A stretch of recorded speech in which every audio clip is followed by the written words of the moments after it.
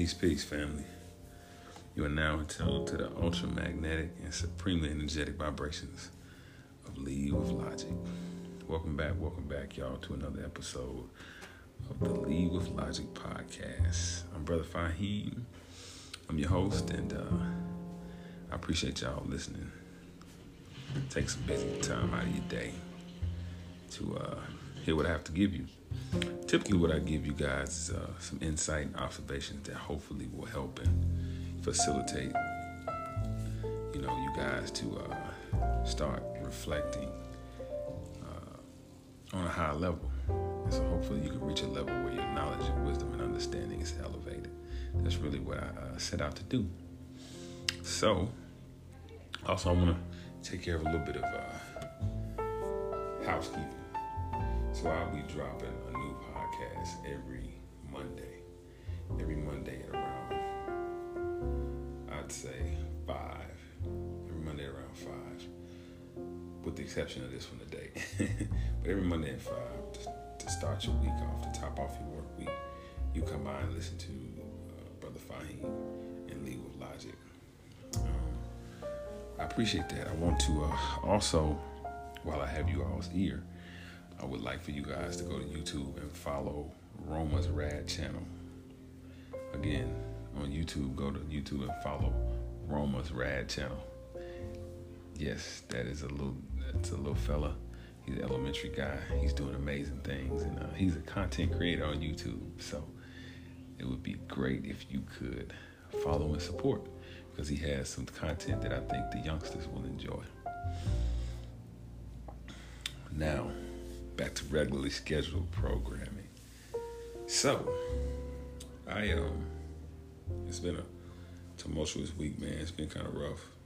Everything that's going on. Summer's getting ready to begin. Graduations, school finishing up. I mean, it's been a lot. But, I've been trying to keep my ear to the grindstone, or to things that at least interest me, I don't know about you guys, but I'm a person who loves to, I love to indulge in things that are mentally stimulating. And so I might not, like reading is one of my favorite pastimes, but sometimes I don't have the time to read.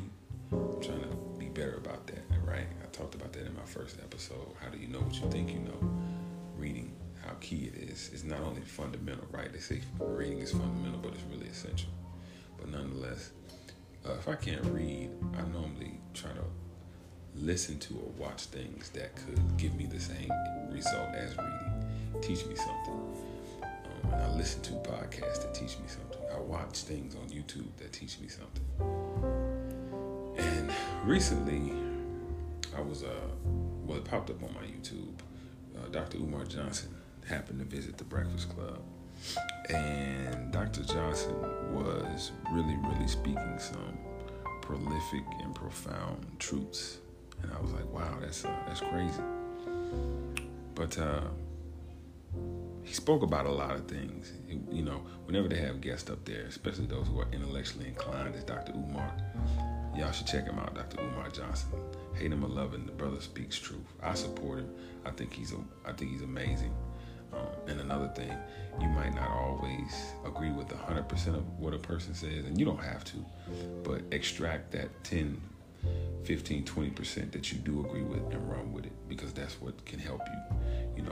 Chew up the meat, spit out the bone. But he spoke about a lot of things, Dr. Umar did. But one of the things that caught my eye caught my attention, they began to speak about Joe Biden. They talked about Joe Biden, and they were discussing politics, not even Joe Biden. They were discussing politics, and the topic of Joe Biden arose. And I thought that Dr. Umar did a masterful job of breaking down the science of what's going on, what we are seeing, what those of us with our third eye who are observing, what we are really seeing, and what's unfolding in front of us. But he mentioned a couple things that I thought were interesting, so I wanted to bring it up to you guys. he mentioned Joe Biden's "You ain't black" statement. So what happened? So I think maybe it was last year. I don't keep up with the politics. Yeah, it was last year. Joe Biden did an interview with Charlamagne the God, one of the hosts of the Breakfast Club, right? And at the very end, they were getting ready to wrap it up. And Charlamagne says, look, man, you got to come back and, speak to the people. It's a whole bunch of issues that need to be dealt with, a whole bunch of issues that need to be discussed. And Joe Biden went on a tangent and he said, if you don't vote for me, you ain't black. And man, I thought to myself, wow, that's crazy. But they brought that up. Now they brought it up. Dr. Umar brought it up in the context of this Asian hate, this anti-Asian hate COVID bill that's being passed for Asian Americans, right? Because the past year due to COVID, and they tried to say due to Trump's instigation, Asian people have been discriminated against at a higher than normal rate. And so it got to the point where they needed to write a bill. And it's exclusive, right? It's not a bill, excuse me. It was an executive order that Joe Biden signed, right? They legislated and he signed it as the executive, and it's exclusively for Asian people, which is cool. I'm not against anybody. I definitely don't hate anybody. I'm not for people not gaining their rights, right? Or not getting what's just due to them. But at the same time, if we're gonna do it for one, we should do it for all. But that comes to, we have to look at what's going on. Like I said, we have to look at politics when we start looking into what's going on. And that's what Dr. Umar was emphasizing. He said something about that Asian hate, that anti-Asian hate bill. He said, a lot of people who were defenders of Barack Obama, what they did was when they defended him or when they justified the little that he did, the next to nothing that he did for African Americans exclusively, the common theme or the common statement was, well, he's the president of America. He can't be the president of Black America, right? He can't do something solely for Black Americans or African Americans, whatever. And, it's like, wow, okay. We get it. But here it is. Asian people have been a little bit uncomfortable for just a year. And they get a legislation passed, endorsed by the president that's exclusively for them. So that totally nullifies and invalidates the argument that one group of people can't benefit. That totally invalidates the argument that Black people can't get legislation passed. He also mentioned, Dr. Umar also mentioned that there's still an Emmett Till Act. There's still a legislation that they're trying to get passed entitled the Emmett Till Act that Joe Biden has not mentioned, has not signed, has not endorsed, has not done anything. And so that made me say, wow, that's deep, man. That's super deep. So it made me just do a little bit of research into who Joe Biden was and who he is, because I hadn't really researched Joe Biden. I knew that he had a lot to do with the crime bill. I knew that the 1994 crime bill, I knew he authored that. I knew he was an ardent advocate for that. But I wanted to really look him up and see, okay, what did Joe do? What did crime bill Joe? How did he affect African American people? So I did a little research on it, and I found out that crime bill Joe, he when I looked up, first of all, I looked up the 94 crime law, right? And what I found was, that crime, it was the Violent Crime Control and Law Enforcement Act, right? And Joe Biden, he oversaw it. He was a part of the Senate Judiciary Committee at the time, and he oversaw that. Now, the way that it's advertised out there is that the crime bill is what caused the mass incarceration, right? What I found through research was it didn't really cause the mass incarceration, but it absolutely was a chain and a link of things that was happening. Because you got to remember now, Richard Nixon was the one that initially started this hard on crime. They called it the Southern Strategy. And what the Southern Strategy basically was appealing to Southern white conservatives. Hey, listen, we want law and order. We're going to be harder on criminals. And Ronald Reagan, he exacerbated it. Actually, Bill Clinton, he actually picked up the mantle and ran with it. And so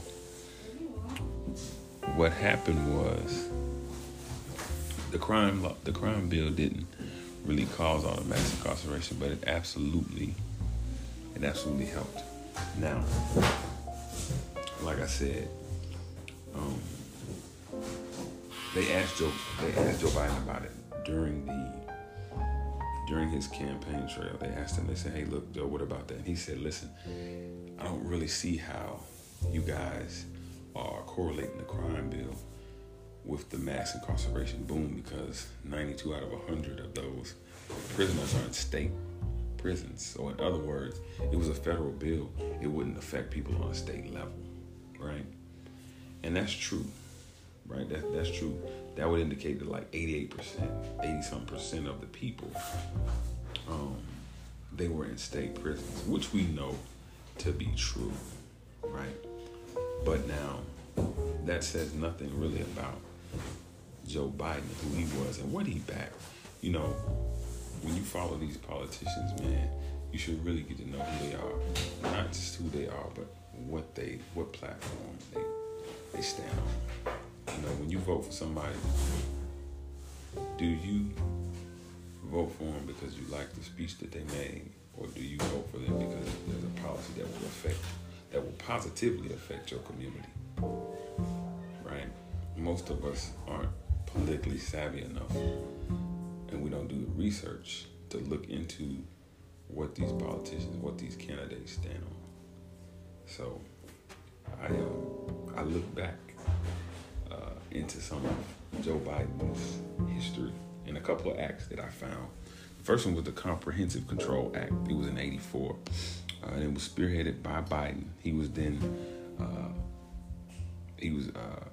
working with Strom Thurmond. If you know Strom Thurmond, he was a notorious racist out of South Carolina. But what the Comprehensive Control Act did was it expanded federal drug trafficking penalties and civil asset forfeiture, right? So in layman's terms, police were able to, take people's property, guns, cars, cash, whatever, and they didn't have to prove that the person was even guilty of a crime. You could be suspected to be guilty, and they could legally take that. That was the first act. I was like, wow. The next was the Anti-Drug Abuse Act of '86. Again, Joe Biden, and it really looked to rack up the drug crime penalties, and what we saw in that act was it created big sentencing disparities between crack and powder cocaine, right? And we know that the only difference is it's like one is powder and one is rock.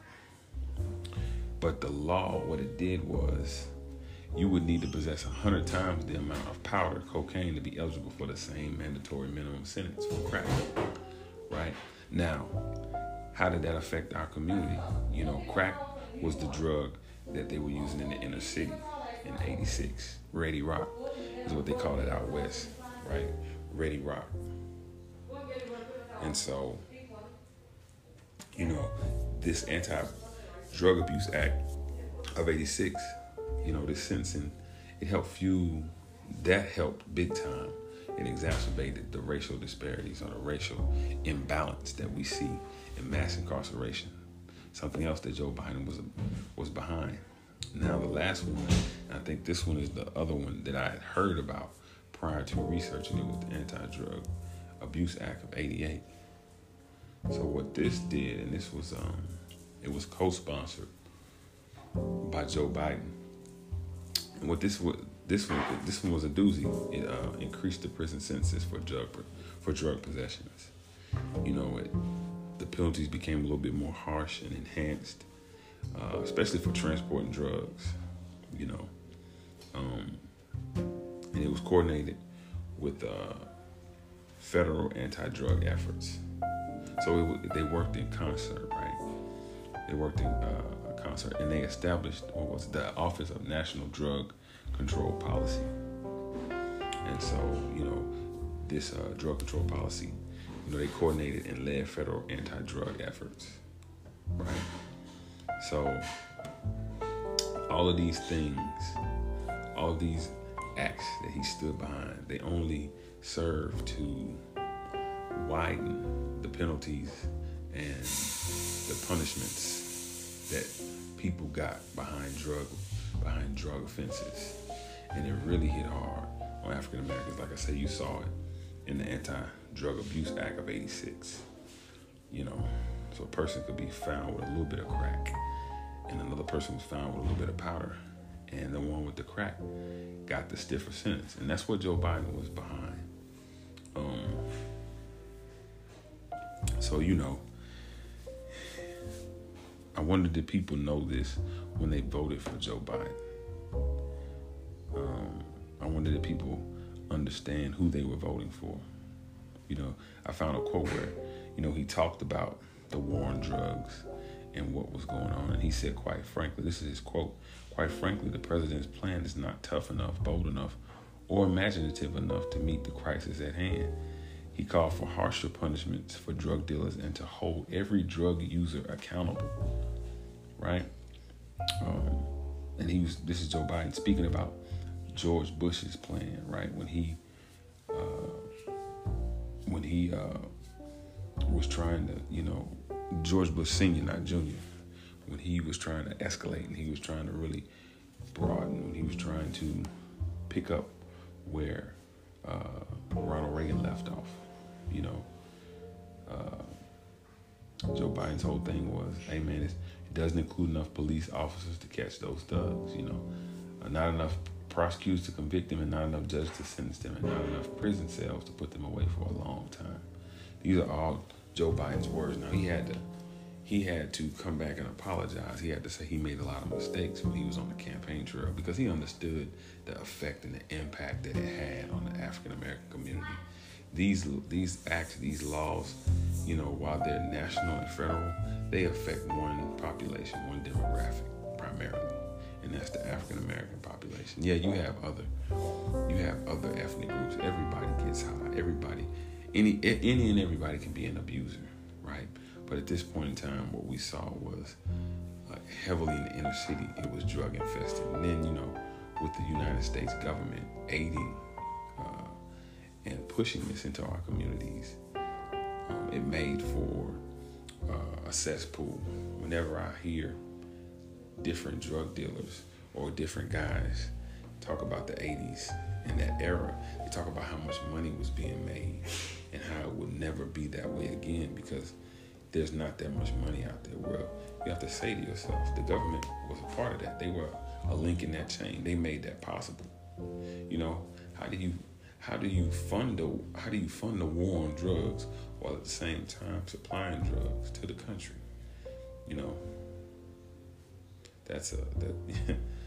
That's crazy. That's ridiculous. But that's what Joe Biden was a part of. Now, I thought it was crazy just because, a lot of the rhetoric that I heard, a lot of the conversations that I heard with people that I respected and loved was, we got to get Trump out of there.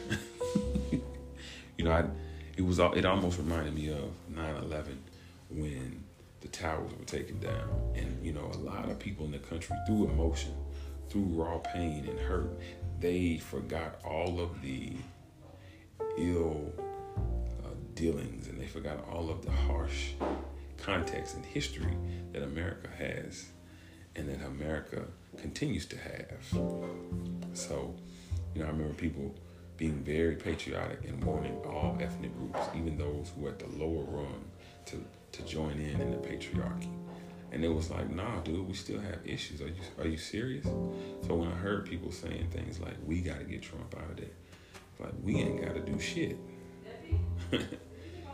We ain't got to do a goddamn thing. I have to do what's best for me and my family and my community. That's what I have to do, right?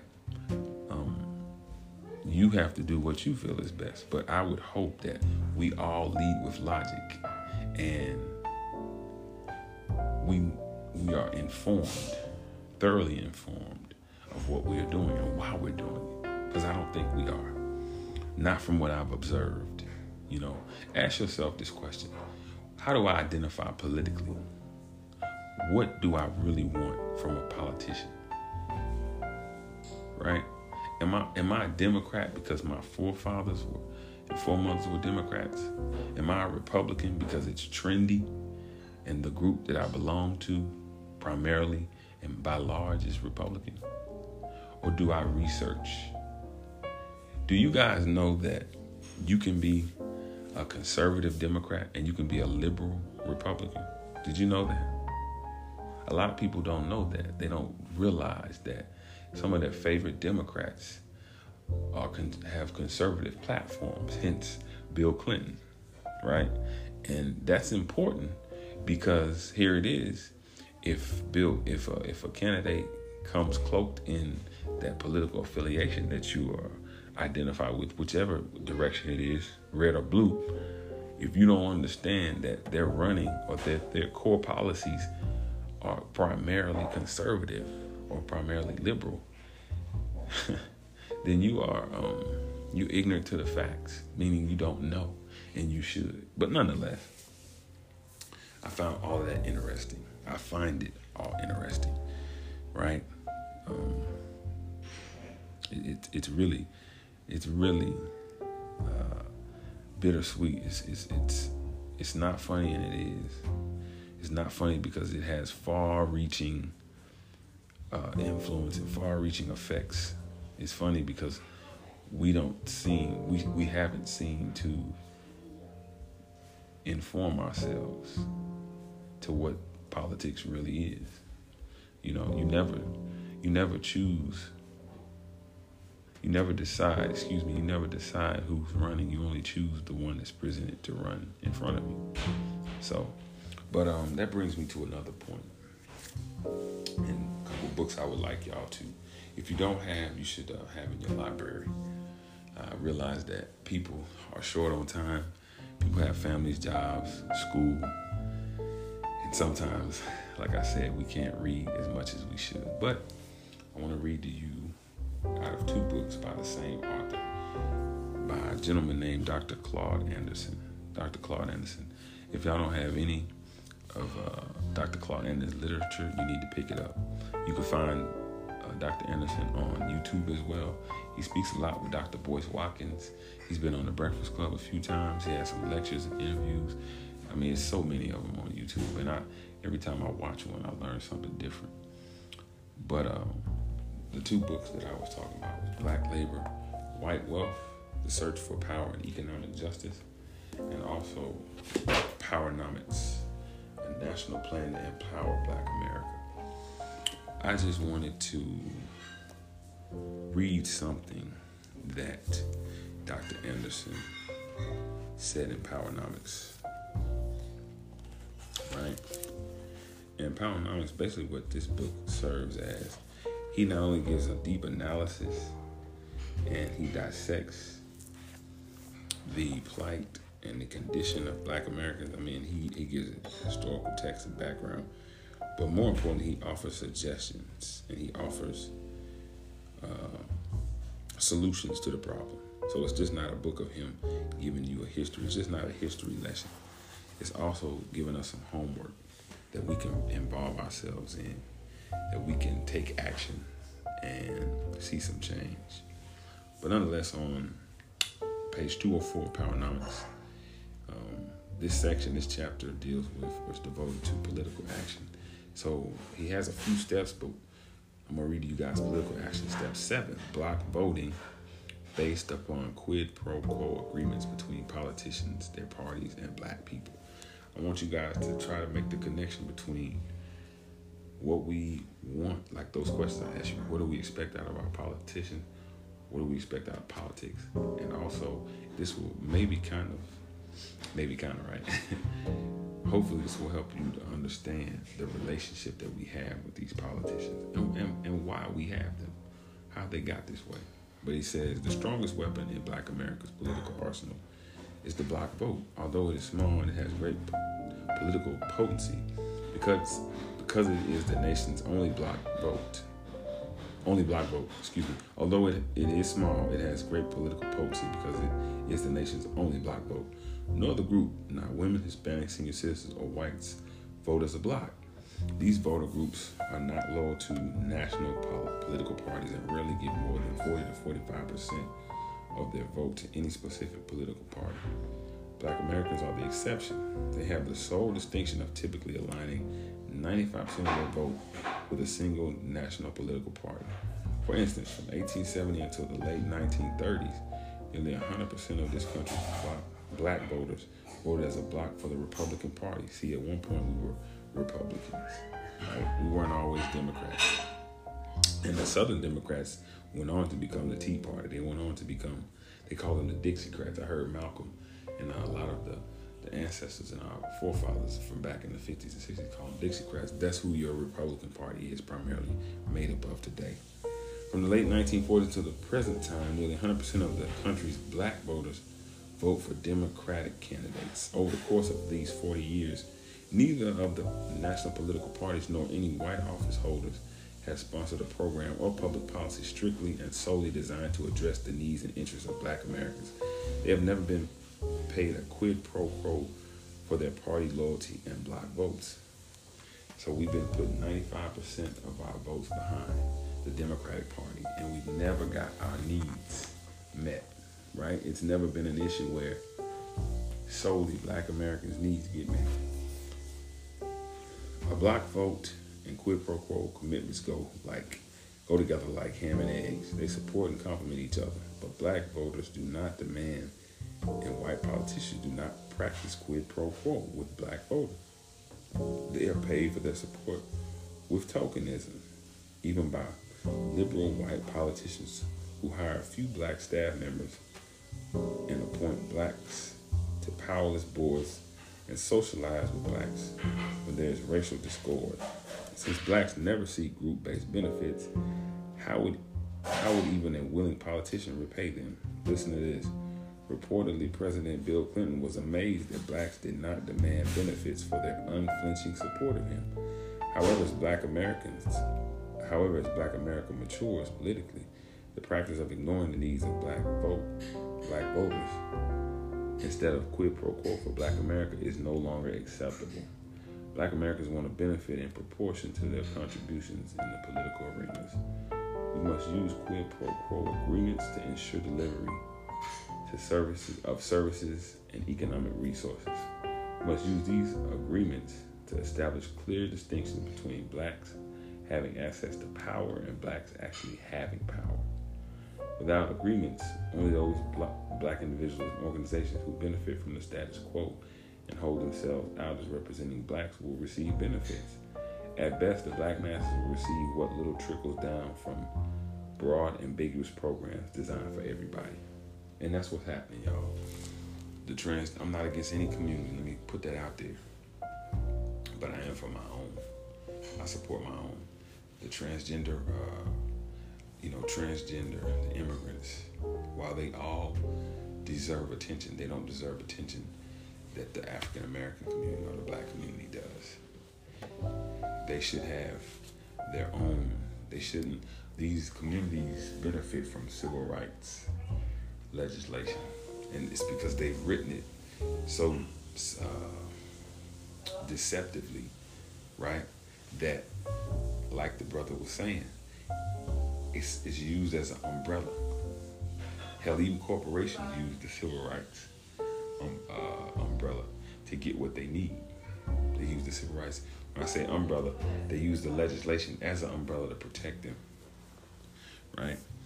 But wow, I always tell people we're not a monolith, but we vote like one.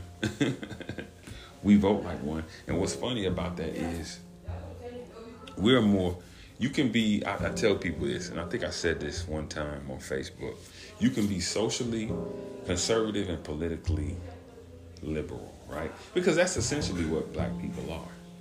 By and large, we are very conservative. What do I mean by that? Many of us don't believe in abortion. Now we understand if someone, let me rephrase that. I understand. I'm not in support of abortion. However, I understand there are some instances or some circumstances where abortion might be the only or the better option, I should say, right? What do you do if a child is born under circumstances of rape, right? What do you do if a child is born up under distress, right? What I always find interesting is people are pro-life, but they aren't pro-change for the system. What do I mean? You know, when you look at the foster care system, when you look at how this country tends for and helps its orphans, it's despicable. That little girl that they just shot in Ohio, I think that was Ohio. Yeah, it was Ohio. The one that the police went out there and shot 4 times. I mean, it's not funny. It's really sad. But she was in foster care. She was in foster care, and so I'm not sure how accurate it is, but I believe I heard some chants that those women that she was fighting, those were her foster mom's daughters, and she had been called over there to, they had been called over there. They had been fighting. I read where there had been problems with that girl, but nonetheless, that particular day, it's alleged that her foster mom called her older daughters over there to, accost or, attack that girl. Now, whether that's true or not, she was under duress. The girl was clearly under duress. And that seems to be the state that a lot of our orphan population is in America. So my thing is, okay, some people, you don't want to give people a choice. Well, what kind of system, what kind of life are you bringing these kids into? What are you doing? Because, Tupac said it when he said thug life. THUGLIFE, the hate you give little infants fucks everybody. In other words, when you don't prepare, when you don't set a place for people in society, when you put them to the side, the margin, or the lower rungs, you're only cultivating that hate. You're only cultivating that animus. And so, if we're going to force women to have abortions, then we need to reform how we care for those orphans, right? Don't just bring them into the world and put them into a system that's going to turn them into gladiators, because oftentimes that's what we see. Not all the time, but oftentimes. But yeah, so, you can be absolutely socially one thing and politically another. You don't have to be tied ball and chain to a political party. That's unnecessary. So, but yeah, the next book I wanted to read was Black Labor, White Wealth, and it's by Dr. Claude Anderson as well. This one this was more of a historical. This gives some history, all the acts, all the covenant, all the legislation that has happened, going all the way back to maybe the 1600s, man. He does some great research, but he really tries to enlighten us on how black people have been the hardest working people, but through systemic racism, through institutional, injustice, we've been systematically, forced away. Our capability and our ability to build wealth has been, stunted. That's what the premise of black labor, white wealth is. But on page 204 and 205 of this book, I want to read a little bit more about politics, So he's dealing with politics and political empowerment, political strategies. And this is what he says.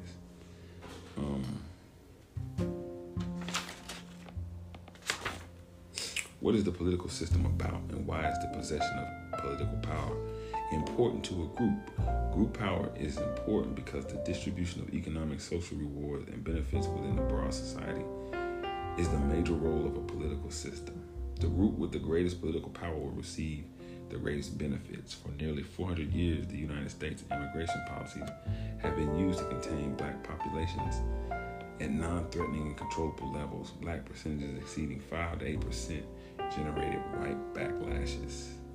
In a democratic society founded on the principle that the majority wins, the racial or ethnic group with the largest population always gets its way.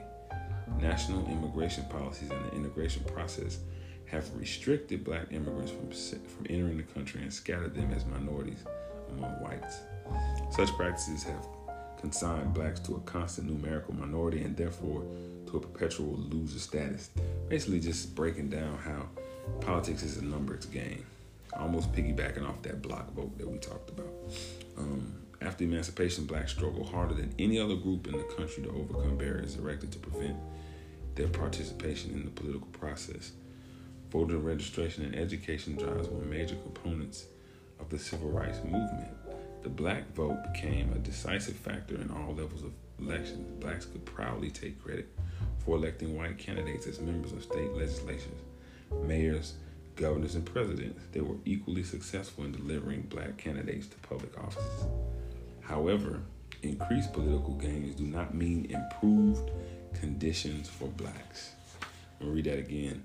However, increased political gains do not mean improved conditions for blacks. Now, he talks about in the analysis how the Voting Rights Act of '65 increased black voting strength and opened doors and unprecedented growth in the number of black elected officials. However, or unfortunately, the material benefits to blacks did not increase in proportion to the increase in black representation. Judging by the meager rewards and benefits that blacks have received from the political system, the real question is, should blacks continue to participate in politics as they have in the past? Now, what he's saying is, we've been a block vote. Remember, I read y'all now, we vote primarily, we're the only ethnic group that votes in such high number for one group. 95% we vote Democrats. So he's saying, look, should we continue to participate? We haven't been getting anything. It almost reminds me of what Donald Trump said. What you got to lose? Y'all remember that? Everybody got pissed off because Trump said, what you got to lose? Well, it's the same thing Dr. Claude Anderson is saying, right? Should blacks continue to participate in politics as they have in the past? Should we do like other ethnic groups do, right? Should we spread out our manpower, our voting power, so that we can use leverage to gain some of those political items that we want, right? What do we have to lose? Nothing. Throughout history, black office holders have been neither numerous nor especially influential. Most entered and left office without altering black America's conditions. More often, they lacked power and direction and had few resources from which to draw support. Now, see, that's kind of like when you listen to that, they didn't have the resources and they lacked the power. Well, we have the resources. I forget where I read it at. I remember I read years ago when I was in undergrad that African Americans, we make up enough money that if we created a country, we'd be the 16th wealthiest country. So we have the resources. Now we lack the power because we don't utilize those resources properly, right? we'd rather buy we'd rather buy liabilities than invest in assets, right? I'm really starting to enjoy. Maybe it's because I'm getting older. Maybe it's because maybe it's just the tide. As young people, it's the tide. But I feel like, Black people are turning toward more wealth building activities and a philosophy of economic fortitude and economic strength. And I'm really enjoying that because it's making us innovative, it's making us creative, it's making us think outside of the box, it's making us consider our place and what we really want, right? But nonetheless, we have the resources, but we do lack the power. He also talks about quid pro quo. There's been little quid pro quo for Blacks who put candidates in the office, so we don't hold them accountable. We didn't hold. Barack Obama went unaccountable, unscathed. He went unscathed while he was in office. He went unscathed, and that, identity politics. We figured that because he looked like us, that he identified with us. And, none of his policies, he had trickle-down policies. Trickle-down policies or trickle-down politics is this. Whatever gains that the whole gets, some of them will, by default, trickle down to help those at the bottom or help those on the sideline. So that's typically the way Black people gain any type of political advances. But, there's been little quid pro quo for the Blacks who put candidates in the public office. This primarily results from the fact that white society controls nearly all aspects of government, and it will not easily let government be used to help Blacks. Another drawback is Black political appointees. The reality of the political process makes it easier for them to bury themselves in the business of taking care of the general public's business rather than proposing issues and programs to specifically improve the quality of life for Blacks. They feel safer being good public servants rather than Black employees with an agenda of their own. There's often little noticeable difference between them and their non-Black predecessors or counterparts. They lose sight of the reasons that Blacks fought for the right to vote. I mean, what's the point of having a family member at the head of a top Fortune 500 corporation if he can't even help you get in? Your network determines your net worth. Will Smith said that. But I mean, what good is your net worth if they can't help you advance or enhance your net worth? People join sororities, people join fraternities, and I hope that they join them not just for the party and the dance. I was having a conversation with my good brother Carlos, and I was telling him about the fraternities and sororities. I think I was talking about my son, and he said, man, he would always, when he was in school, I think he had spoken to somebody and he had told them, look, he was talking to some of the fraternity bros, and he told them, look, man, y'all could be really reshaping and reforming how not only y'all's image is, but how y'all function, how y'all navigate this space. It should be more, it shouldn't just be about, the partying and the girls, and not even just about the public service, right? It should be about really upholding, uplifting, and a network that a member can depend upon when they need to. And that's not to say that they don't have that, because I'm not in a fraternity and I'm not knocking any fraternities. But you would be sadly, it would be a trifle severe. Let me say this, it'd be a trifle severe for any young person to set out and join a fraternity or a sorority and they don't reap the benefits, right? They don't get it. They don't get out of it what they should. A brotherhood, a network that can help take them to the next level and keep on advancing them to the next level. So yeah. Daddy, look at my feet. So yeah, these black political appointees, if they're not looking like they have a black agenda, what's the good? Why have them there? Why are you there? Why are you here? That's what you ask them, right? Blacks do not vote solely for good government. They vote for candidates who they think will bring them proportional returns. When elected officials or their appointees fail to support black people's interests, blacks must do whatever is necessary to bring the candidate and his appointees to task. So we got to hold them accountable. Politicians are becoming more open to expressing opposition to black issues. They sense that these issues have been successfully closeted or placed on the back burner. After a major election is over, mainstream society expresses fatigue from hearing about race issues. Blacks comfort them by discussing mainstream issues in public and political forums.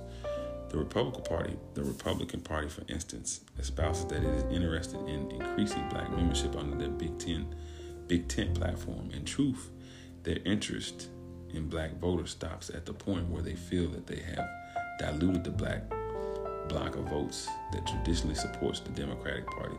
Wow, so they really under that Big Tent, they really care not about really truly helping people who are black Republicans, just as long as they weren't in support of black Democrats. That would be something that I would speak to Candace Owens. What's her name? Candace Owens, the sister that's the Republican political pundit, Candace Owens. And then what's the other sister's name? Angela Stanton. I really respect Angela Stanton.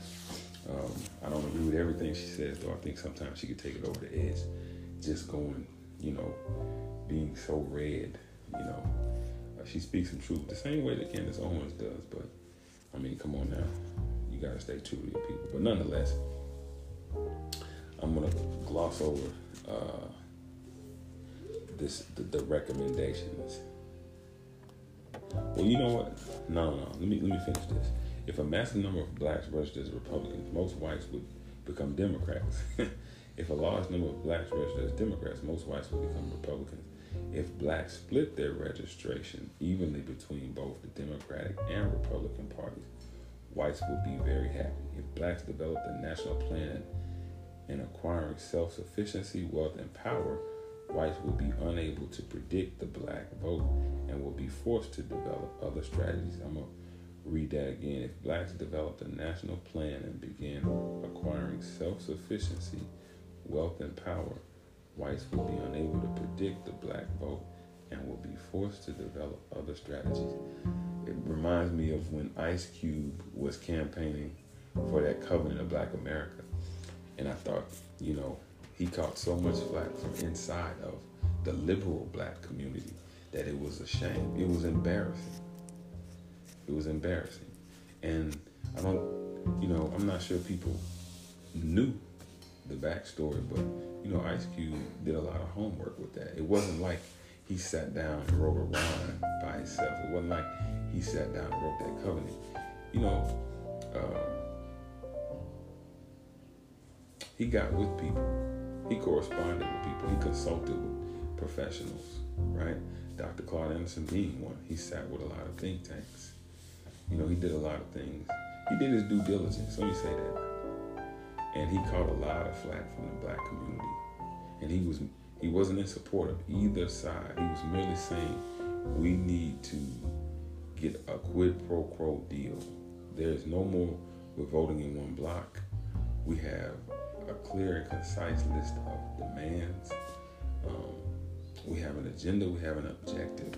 And if you expect to get our vote, then you need to come with it. You need to come willing to negotiate and, support some of these demands and objectives. But he caught flack again, and it was horrible. But nonetheless, the brother recommends this. First and foremost, he says, without wealth, power, blacks as a numerical minority cannot hold public office holders accountable. So in other words, you vote for these people, and without any wealth to hold their foot to the fire, then it's no good. It's putting the what they say, put the horse before the carriage. I think it's putting the horse before the carriage, the carriage before the horse. You're getting ahead of yourself. And that shows you the strength of economic fortitude. You hold these politicians accountable not by withholding your vote, but by, using your dollars. It's a reason why lobbyists get more done than voters, because they don't just go in there with problems. They go in there with a bag and say, look, we're paying you to resolve these problems. If blacks cannot offer both, an office holder needs the majority of votes and campaign financing. If blacks cannot offer both, they have no control over the candidate except when a narrow amount of support is needed to tip the scales. That's what we see. Even then, a white candidate has to be careful not to be overly identified with a group perceived as poor and powerless. Blacks must unify and form a critical mass that politicians cannot dismiss and must reward. So we're viewed by the world as being powerless. And again, your network determines your net worth. So if you're amongst 99 powerless people, guess what? You the 100th. The damage inflicted by non-accountable office holders will eventually compound and render blacks even more non-threatening. They must financially support their candidates and demand accountability for their investments. Like wealthy Jewish or corporate groups, they must hold politicians accountable by withholding their support during subsequent elections. I like that he said like Jewish or corporate groups, right? Because this is common practice. This is how you play for power. It takes money to wage a war. It takes money to get power. It takes wealth. In their political activities, blacks should stress that the most important issue for them is not political partisanship. The issue is race. There are blacks who swear by one political party or another, while whites switch political parties to make the bottom line come out right. During their enslavements, blacks did not belong to any political party. From the end of the Civil War until after the Great Depression, blacks primarily belonged to the Republican Party, but they were subordinated, lynched, and segregated. From the late 1940s until today, about 85% of all registered black voters have been Democrats, and black America is still subordinated. This suggests that regardless of the degree of black political involvement, black conditions remain unchanged. So up under Democrats and Republicans, we've had no wealth. We've had nothing to leverage power. And so it really hadn't mattered what party that we identify with. We've still remained powerless. So therefore, he says blacks ought to consider starting their own party and run their own candidates for public office. Blacks would have very little to lose since very few black public office holders win elections on the white vote. If nothing else, an independent political party would get blacks public forums, financial support, candidates committed to the black community, and white respect for having some backbone. Wow. Black businesses must shoulder their share of responsibility to support black political candidates. Black businesses are the first to ask for political favors and are usually given the least in return. Consequently, black political candidates are weakened because they have to depend upon white contributors. It is difficult, if not impossible, for black public office holders to be outspoken and supportive of black causes if they are dependent upon white dollars. I'm going to say that again. I'm going to read that again. It is difficult, if not impossible, for black public office holders to be outspoken and supportive of black causes if they are dependent upon white dollars. Whites only support black candidates who are non-threatening to power, wealth, and privilege Whites only support black candidates who are non-threatening to the power, wealth, and privilege of a white lifestyle. I would go farther. I would take that a step farther and say not only do they only support black candidates who are non-threatening, they only support black people in their spaces or in their establishments. When you work for them, you need to fit that criteria. You need to be non-threatening to the power, wealth, and privilege.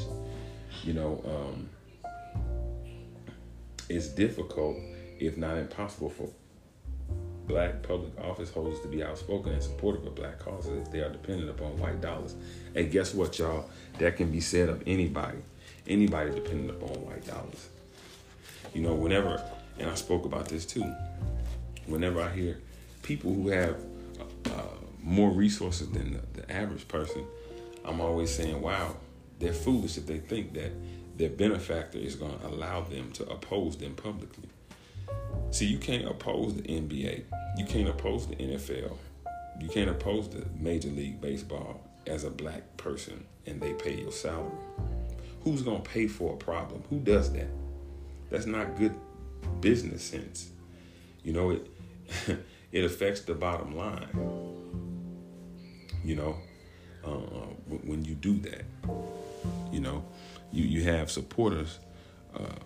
When you look at who buys a majority, who spends the most money on these products, it's not us. It's not African Americans. So, number one, why would I offend my market? But number two, I'm not going to pay you while you oppose me and my lifestyle, my power, my wealth. Best thing for you to do is unite and create something of your own and do it that way. I mean, yeah, people have the right to do it. I mean, but it's pointless. It's all for naught. You know? So, yeah, I wanted to, highlight those books, Powernomics, which came a little bit later than Black Labor, White Wealth, right? The first book I read from Powernomics came before, it came after Black Labor, White Wealth. But those books, Powernomics and Black Labor, White Wealth, also Dr. Claude Anderson, look him up, get your hands on some of his literature, listen to a few of his speeches, watch a couple of his interviews, and I'm willing to bet if you enjoy what I was saying, you will absolutely enjoy what he has to say, because he's an excellent brother, he's a master teacher, and he has real solutions. And those people who follow him, Kanye, Ice Cube, Dr. Boyce Watkins, these people who follow him typically tend to have a better sense of economics and economic stability is what I was trying to say. They tend to understand economic stability and wealth better than their counterparts. So, yeah, man, I appreciate y'all coming through, man. Like I say, every Monday at 5, I'll be dropping a Lead with Logic. Leave your comments. Please share this podcast if you enjoy it. And, again, Roma's Rad Channel. If y'all will support Roma's Rad Channel, I think y'all will really appreciate what the young man is doing. But peace and love, family. Till the next time.